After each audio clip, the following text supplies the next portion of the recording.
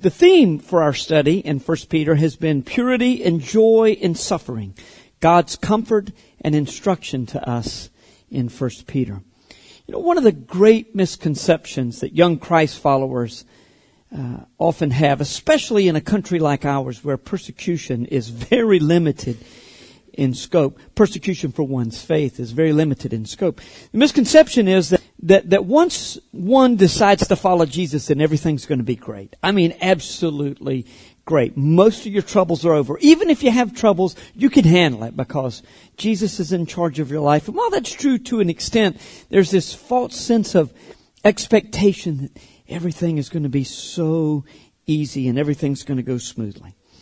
Actually, since the name of Jesus engenders so much vitriol in our society today, not all segments of our society, but certainly in some segments of our society, then a choice to follow Jesus can lead to a more difficult life. And one must actually prepare for a greater than normal life of trouble. That may have to do with things irrespective of one's witness for Christ. It could be that Satan attacks us physically in other ways, as we see so many times in Scripture, and we'll refer to a little bit this morning. But trials and suffering of all kinds, including persecution, are no reason for us to mope around or to revert to secret sins in an effort to ease the pain. Trials should instead drive us to the one who will give us a reason for joy and the power to live pure lives even in a difficult time. Today's concluding text in the book of 1 Peter includes the last 9 verses in chapter 5, verses 6 to 14. But since the context of this text goes back to the verses before, especially the latter part of verse 5, we're going to read the whole chapter. 1 Peter chapter 5 verses 1 to 14. And if you would, please stand, as is our custom here. And we will read 1 Peter chapter 5 verses 1 through 14. I'll be reading from the English Standard Version. So I exhort the elders among you, as a fellow elder and a witness of the sufferings of Christ, as well as a partaker in the glory that is going to be revealed, shepherd the flock of God that is among you, exercising oversight, not under compulsion, but willingly, as God would have you, not for shameful gain, but eagerly, not domineering over those in your charge, but being examples to the flock. And when the chief shepherd appears, you will receive the unfading crown of glory.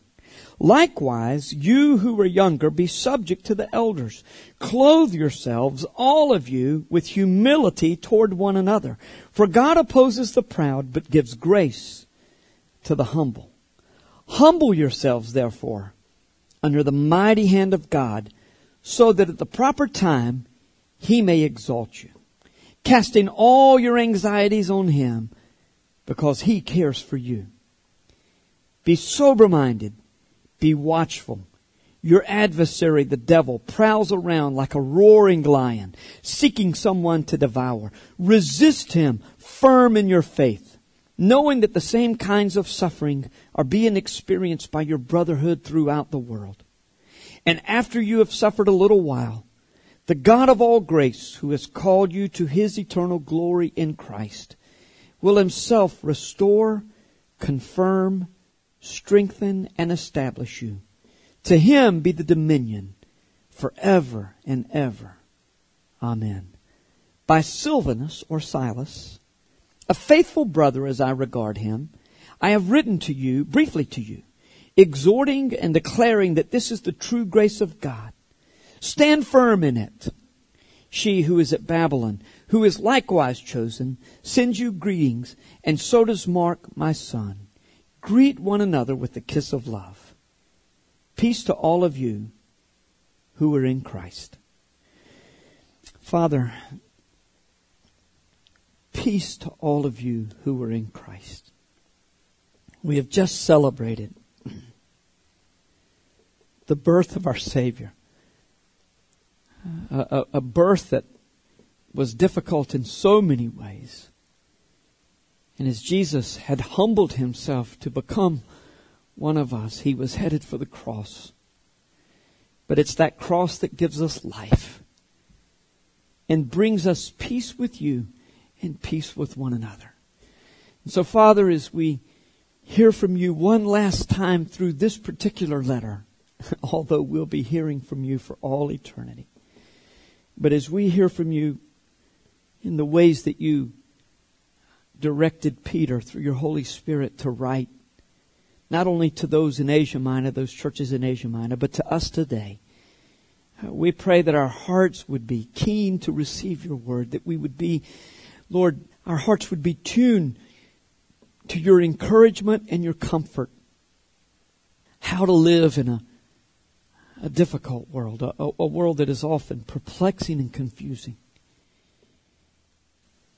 We recognize, we acknowledge your sovereignty and we submit to you. And yet, at the same time, we obey your command to actively pursue Jesus and actively resist the one who comes against us. Help it to make sense to us, Lord, this morning, we pray. In Jesus' name, amen. Thanks, and be seated. Well, I don't know if you picked up on it as we read through this text this morning. There are a couple of commands that seem to be contradictory. It's not that they're contradictory, but it's difficult to make sense. They're perplexing at times. And it's that way often in Scripture. It seems like the Lord is saying one thing, and then over here it seems like He's saying another. And we recognize that both are true, but they're bigger than we are able to wrap our minds around. And I want to tell you that as we look at some of these perplexing commands that stand side by side this morning, next week from Colossians chapter 1, the end of the book, we're going to try to continue along this theme of suffering and its purposes and the way that we live a life that's pleasing to the Lord in obedience and yet submission to the Spirit and the Son working through us, without which we have no hope of getting to that place that God wants us to be. In this text this morning, at first, Peter is telling us, and this is on top of everything that's been said to this point, that trials that come our way, persecution and trials, are inevitable for Christians. And that we should humbly accept the life to which God calls us. And yet, then he turns right around and commands us to resist Satan, who is clearly the instigator of many of the attacks that come our way. Let's read verses 5b through 9 again. Actually, the guys that split up the verses weren't inspired, and this should be the beginning. 5b should be the beginning of a new verse and a new paragraph. Clothe yourselves, all of you, with humility toward one another. For God opposes the proud, but gives grace to the humble. Humble yourselves, therefore, under the mighty hand of God, so that at the proper time He may exalt you, casting all your anxieties on Him, because He cares for you. That's an awesome verse, isn't it? Casting all your care upon Him, because He cares for you. All your anxieties actually is a little more precise, which is what I love about the ESV. It is very precise and very accurate translation. Be sober-minded. Especially you Presbyterians. Just be sober. The Presbyterians that are amongst us. And Episcopalians. And Anglicans. Be sober-minded. Be watchful. Your adversary, the devil, prowls around like a roaring lion, seeking someone to devour.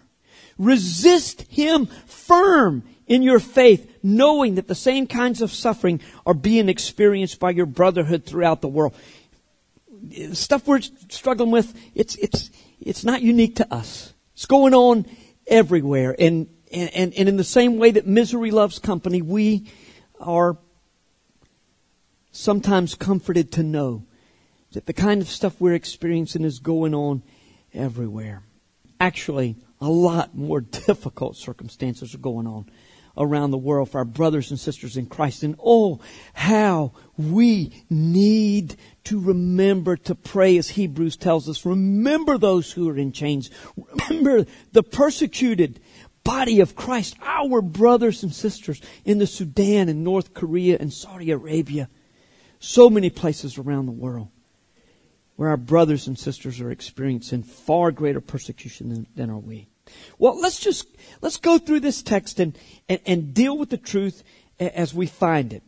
For starters, in verse 5, we're commanded to clothe ourselves with humility. When we put our clothes on in the morning, what a great time to just say, Lord, clothe me with humility this day. He knows we're going to need it this day. Every single day we need to be humble, don't we? I mean, every single day we have opportunities in which we can choose to be humble or to be proud. We need for the Lord to clothe us with humility in the morning. And this is especially important because God opposes the proud, but delights in giving grace to those who humble themselves before Him.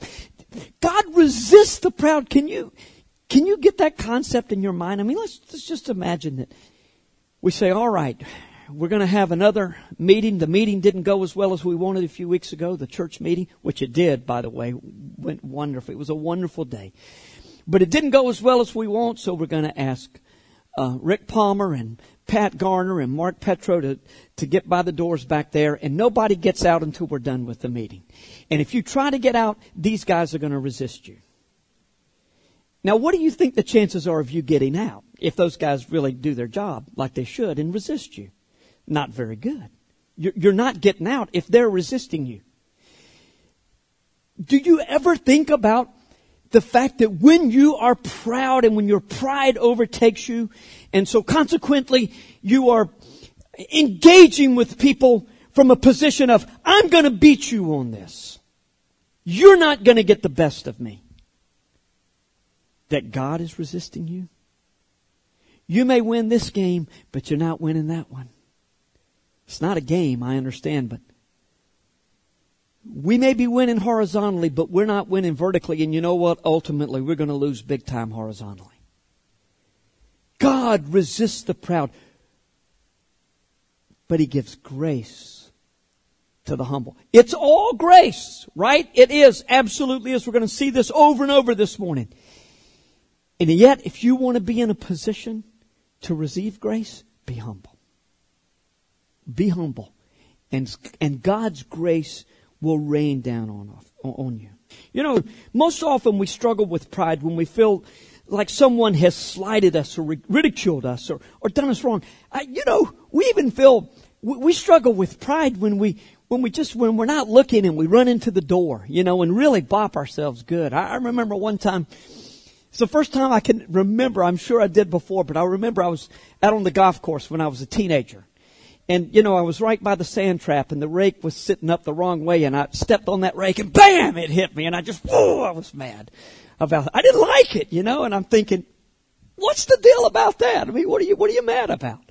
But that's just the way we are. It's pride. We don't like anything to happen to us that puts us in a position where we look bad or where we feel stupid. And so we react the wrong way. And especially when we feel like someone has slighted us.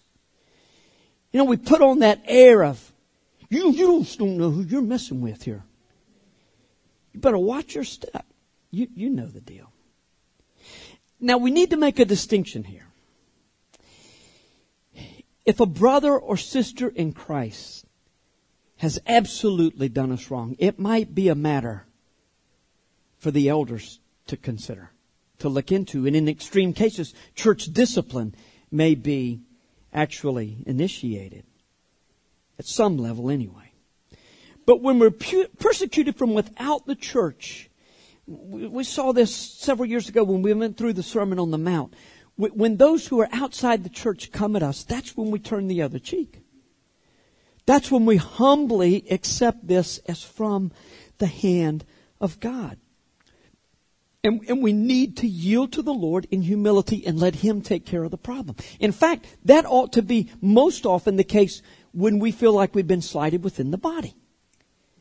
Not everything is an offense that needs to be corrected. Look, if you want to call everybody to account who does something to you, how about if people start calling you to account? You say, well, that wasn't my fault. Well, it's all a matter of perception many times anyway. Fairness, God doesn't promise it. What's fair to you is not fair to me. We've talked about that lots before. Justice is what God promises. But when we start playing the fairness game, we get in big trouble. So even when someone within the church says something hurtful to us, we should just leave it in the Lord's hands. Why? Well, according to verses 5 and 6, when the actions of others cause us to struggle with resentment and anger that's caused by pride, we are, and we fight against them, we are first and foremost fighting against God. We don't think about that. We think about, I want justice here and God wants justice. And so I'm going to no, God has called us to this place and He expects us to yield to Him in humility and let Him take care of the problem. Far better to humble ourselves before Him and receive His grace than to be fighting against God and having Him resisting us. It is impossible to live any kind of life that is pleasing to God without His grace. Now, verse 6 promises that if we humble ourselves before the Lord, then He will exalt us at the proper time. Now, I hate to tell you, that doesn't mean what you want it to mean. It doesn't mean what I want it to mean. Which is that if someone is doing something really nasty to me, and I just humble myself and keep quiet before the Lord, then in due time, the Lord will show old Big Mouth who's really right in this situation. You know? And He'll take care of me. He will exalt me in the sense that everybody knows I was right all along, but I was humble before the Lord. It's not what it means. For starters, the proper time for exaltation is not guaranteed in this life. What Peter is saying is, there's going to be a day when all wrongs are made right. And that's when Jesus comes back. That's when Jesus rules with complete and utter authority. That's when He takes care of all the wrongs and makes them right. I mean, remember, Peter was writing to persecuted men and women, many of whom would die horrible deaths within 5 to 6 years. Horrible deaths. Things didn't work out for them as they desired.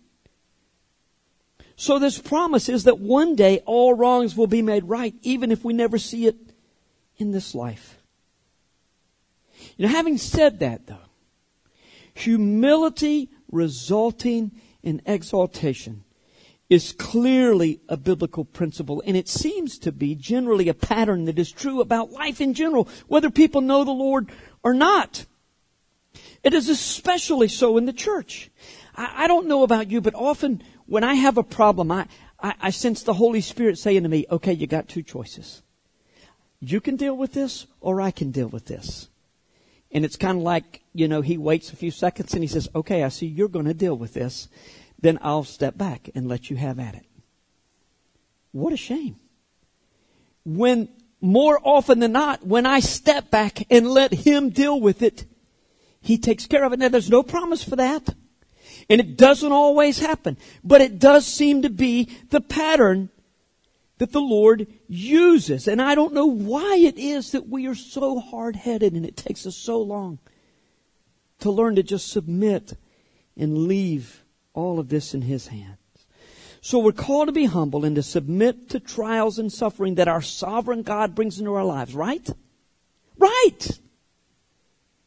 Indeed, we are to cast our cares and troubles on the Lord because He cares for us. Now, since Peter is talking about trials that have to be faced with humility and suffering and persecution, He's telling us to trust ourselves and trust ourselves to Him no matter what the circumstances. Once again, we ask the question, why? Well, there are two reasons. One, God is sovereign. Two, God cares. We can rest. Sounds so easy, doesn't it? We can rest in His perfect plan and care no matter what happens. But that doesn't mean we are to live passive lives. You know, one of the great temptations for those of us who believe strongly in the sovereignty of God is to develop a fatalistic outlook on life. Well, you know, God's determined everything that's going to happen. Whatever's going to be will be, so I guess I'll just have to accept that. Well, there's some truth in that, but if that's the extent of the way that we view our life and our relationship with the Lord, there's not going to be any joy in that fatalistic kind of outlook on life, nor will there be a vibrant spiritual life. And God calls for joy and a vibrant spiritual life, even in a time of persecution. That's why in verses 8 to 9, we're told to be clear-minded and on alert. The Greek word for watchful, gregoreo, often occurs in the New Testament, referring both to a readiness for the Lord's return and watchfulness that avoids moral jeopardy, avoids moral laxness or a careless lifestyle. It implies a very active Christian mindset. At the same time we are accepting what God brings into our life, there is a very active Christian mindset in which we are participating. It also points to another reality that is difficult to totally assimilate in view of God's sovereignty. And that is that we have an enemy who seeks to devour us, and we are to be on full alert and resist him in the faith. We've already seen that it's not up to us to defend ourselves against the slander and the accusations of unbelievers, but we are to resist the devil who is ultimately behind our suffering. But remember that Satan can only have as much power as God allows him, but sometimes God allows him quite a bit of power. Satan is pictured here as a roaring lion seeking whom he may devour. And I heard someone say years ago, and actually there is some truth to this, but it falls short of the reality too sometimes, that even though Satan has a pretty bad roar, he is toothless and clawless.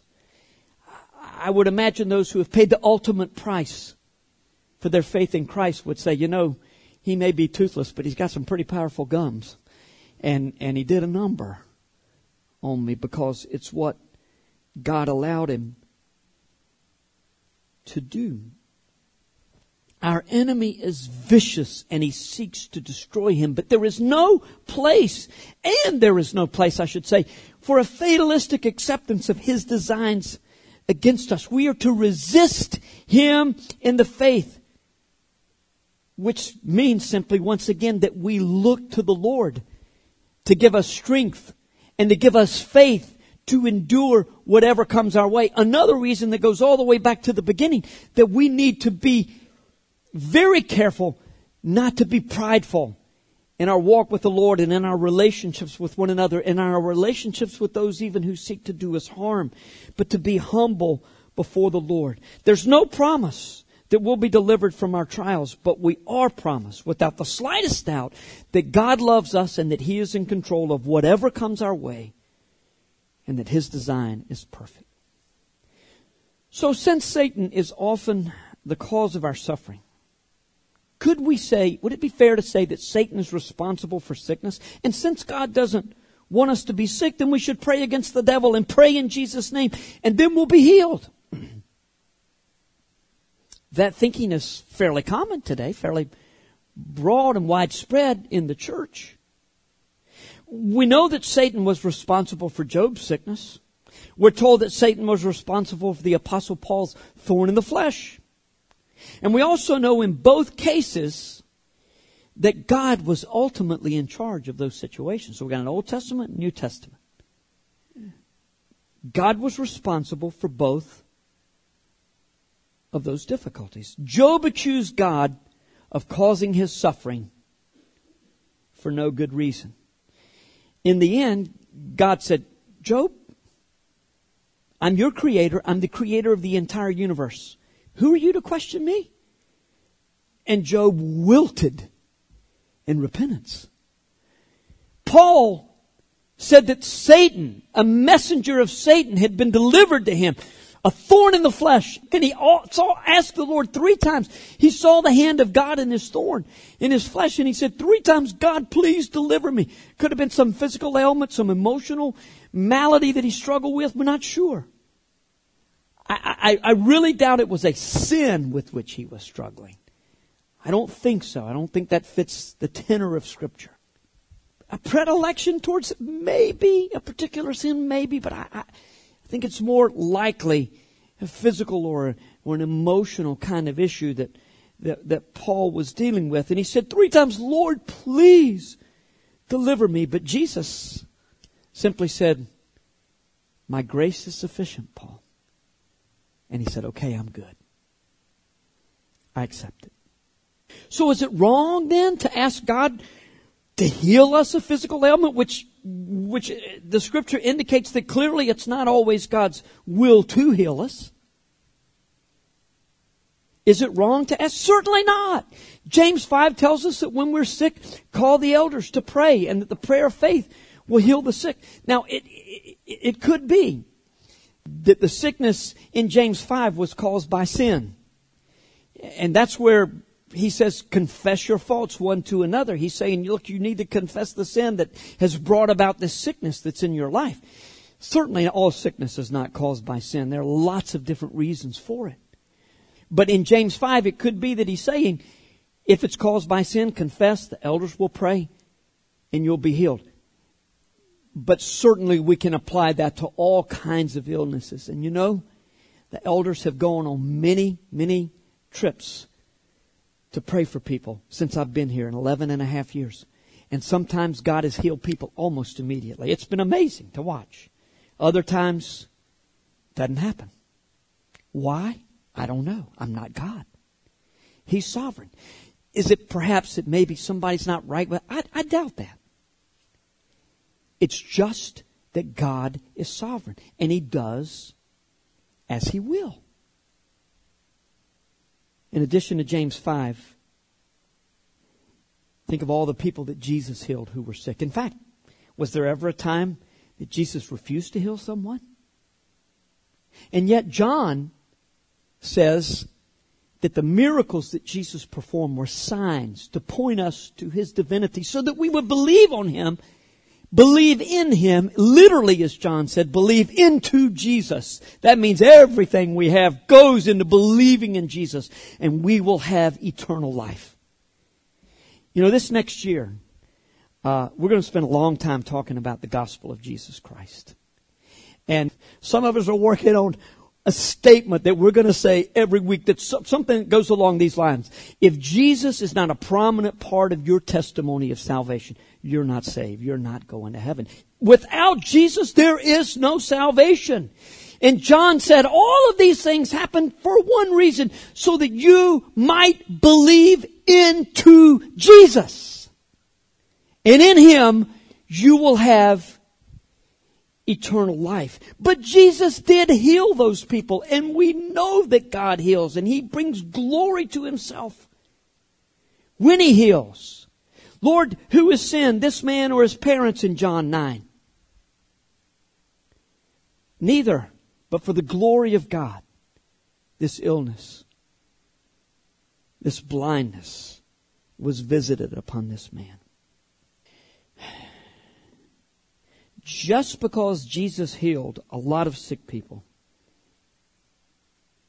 it does not follow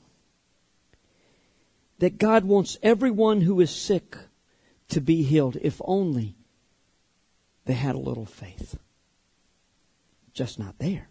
To pray in Jesus' name means to pray according to His character and according to His design for our lives.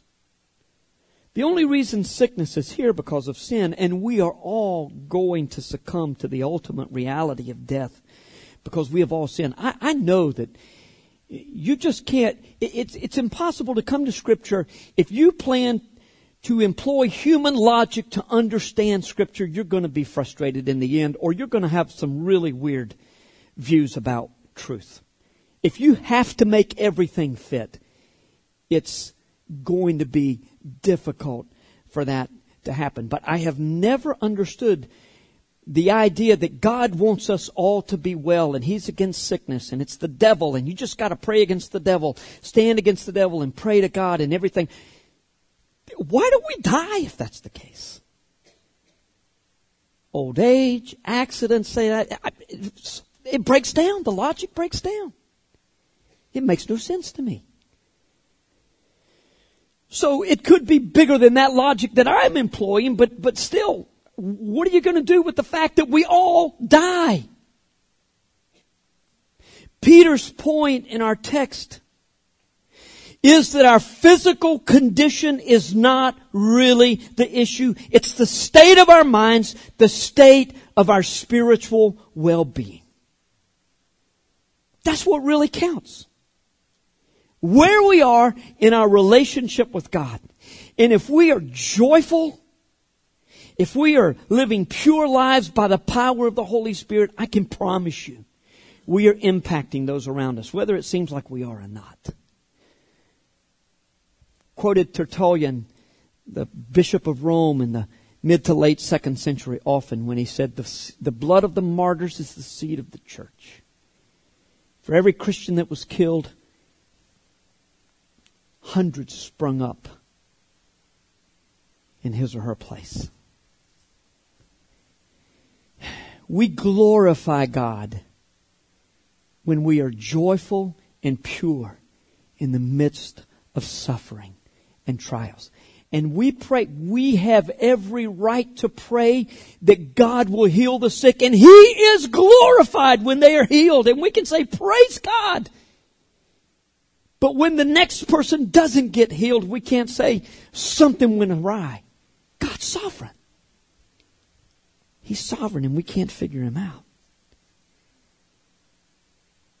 And what is the difference in sickness taking someone or martyrdom taking someone or an accident taking someone? I don't get it.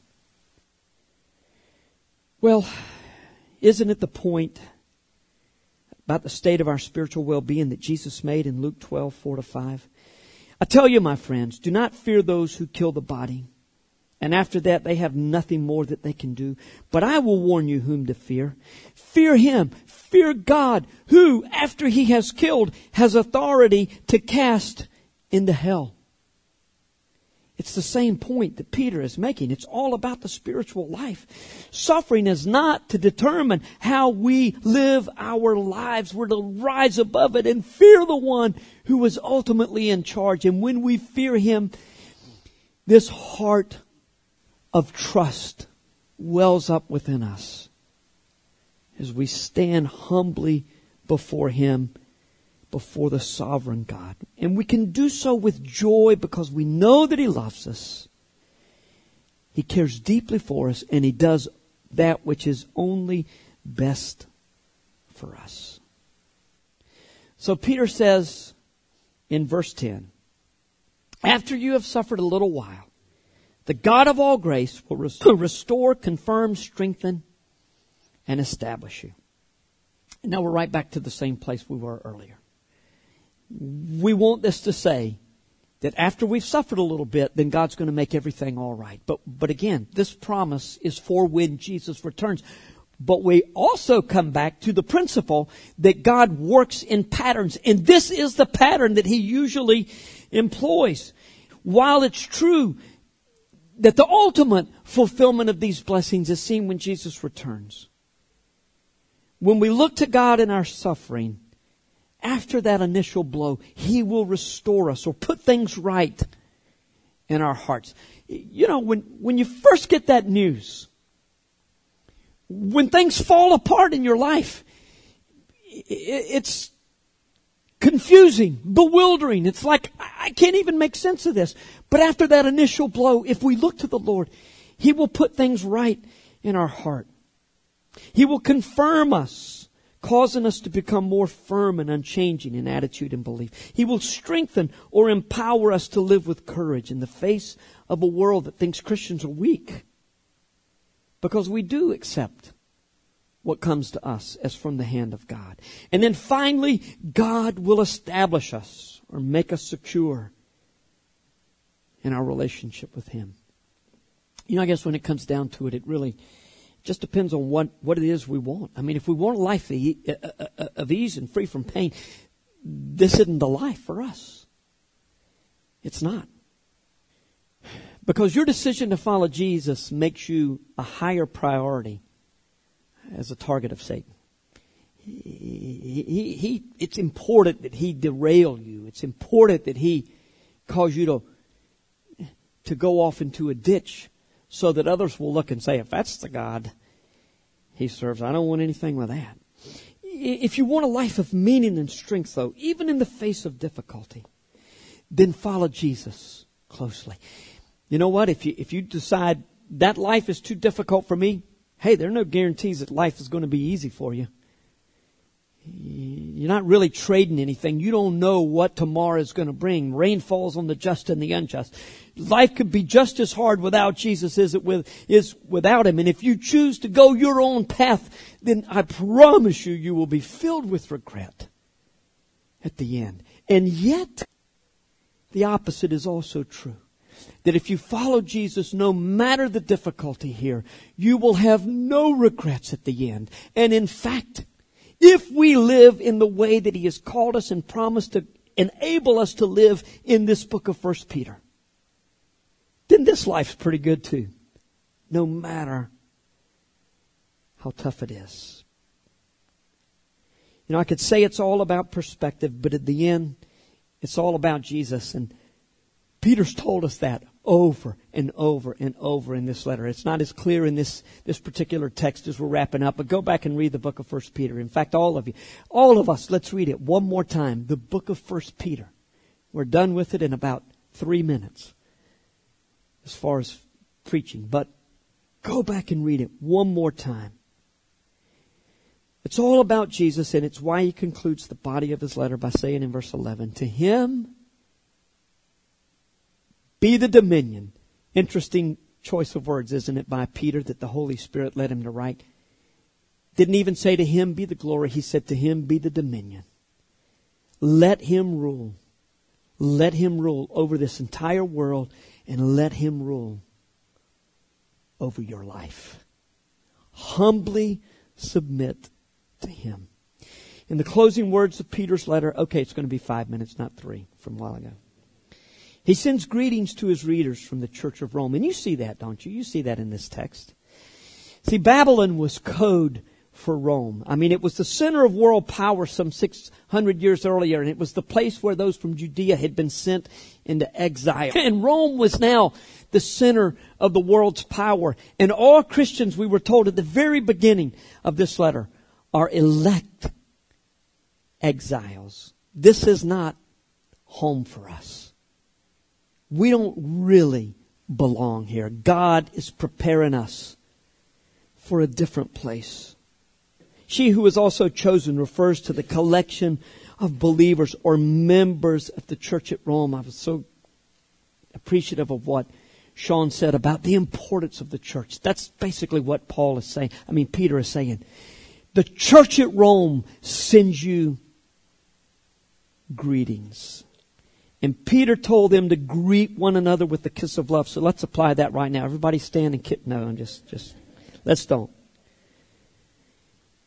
But it is a warm greeting that he has called for. What a great day for us to have the emphasis on the greeting ministry. And what a great day for several of you to say, Lord, let this go well beyond just the people who say, okay, I'm going to greet, so I'll be happy today. No, all of us need to have that warm spirit of hospitality and welcome any who come through these doors. Peter leaves them with the blessings of the peace of Christ. But what Peter said in verse 12 is really what grabs our attention in the closing of this letter. He declares that what he has written, though brief, is the true grace of God. It is amazing, isn't it, what all that Peter has said with few words in this relatively brief letter. Wayne Grudem tells us what he thinks that Peter was saying. The entire Christian life is one of grace. God's daily bestowal of blessings, strength, help, forgiveness, and fellowship with Himself, all of which we need, none of which we ever deserve. All is of grace every day. We must stand fast in it until the day of our death. Let's let that sink in for a moment. Let's pray. Our Father, thank you for your word. Thank you for life in Jesus. Thank you for power in the Holy Spirit, enablement to do what we're commanded to do, but have no ability to do apart from you. Thank you, Lord, for your grace. Father, this life is very difficult at times, and even though we have so much, there are different kinds of trials that come with our affluence and our freedom, and life is hard. It's hard for all of us. But Lord, that absolutely should not be what determines our attitude and our spirit. Jesus should be the determining factor. Lord, thank you for life eternal, for abundant life, life to the full. In this journey of suffering and grief, we find joy. Make us holy as you are holy. We're a chosen people, a royal priesthood. God, cause us to live to the place that you have called us.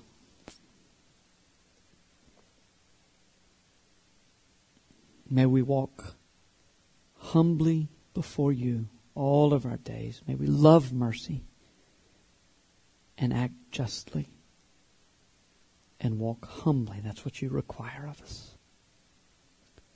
It's not in us, Lord. We're a proud, obstinate people. Thank you for caring enough about us to break us down where necessary. But Lord, please let that process be shortened by giving us a heart that seeks after you and is willing to be humble and desires holiness. It's in the name of the one who made it possible and who lives through us, Jesus.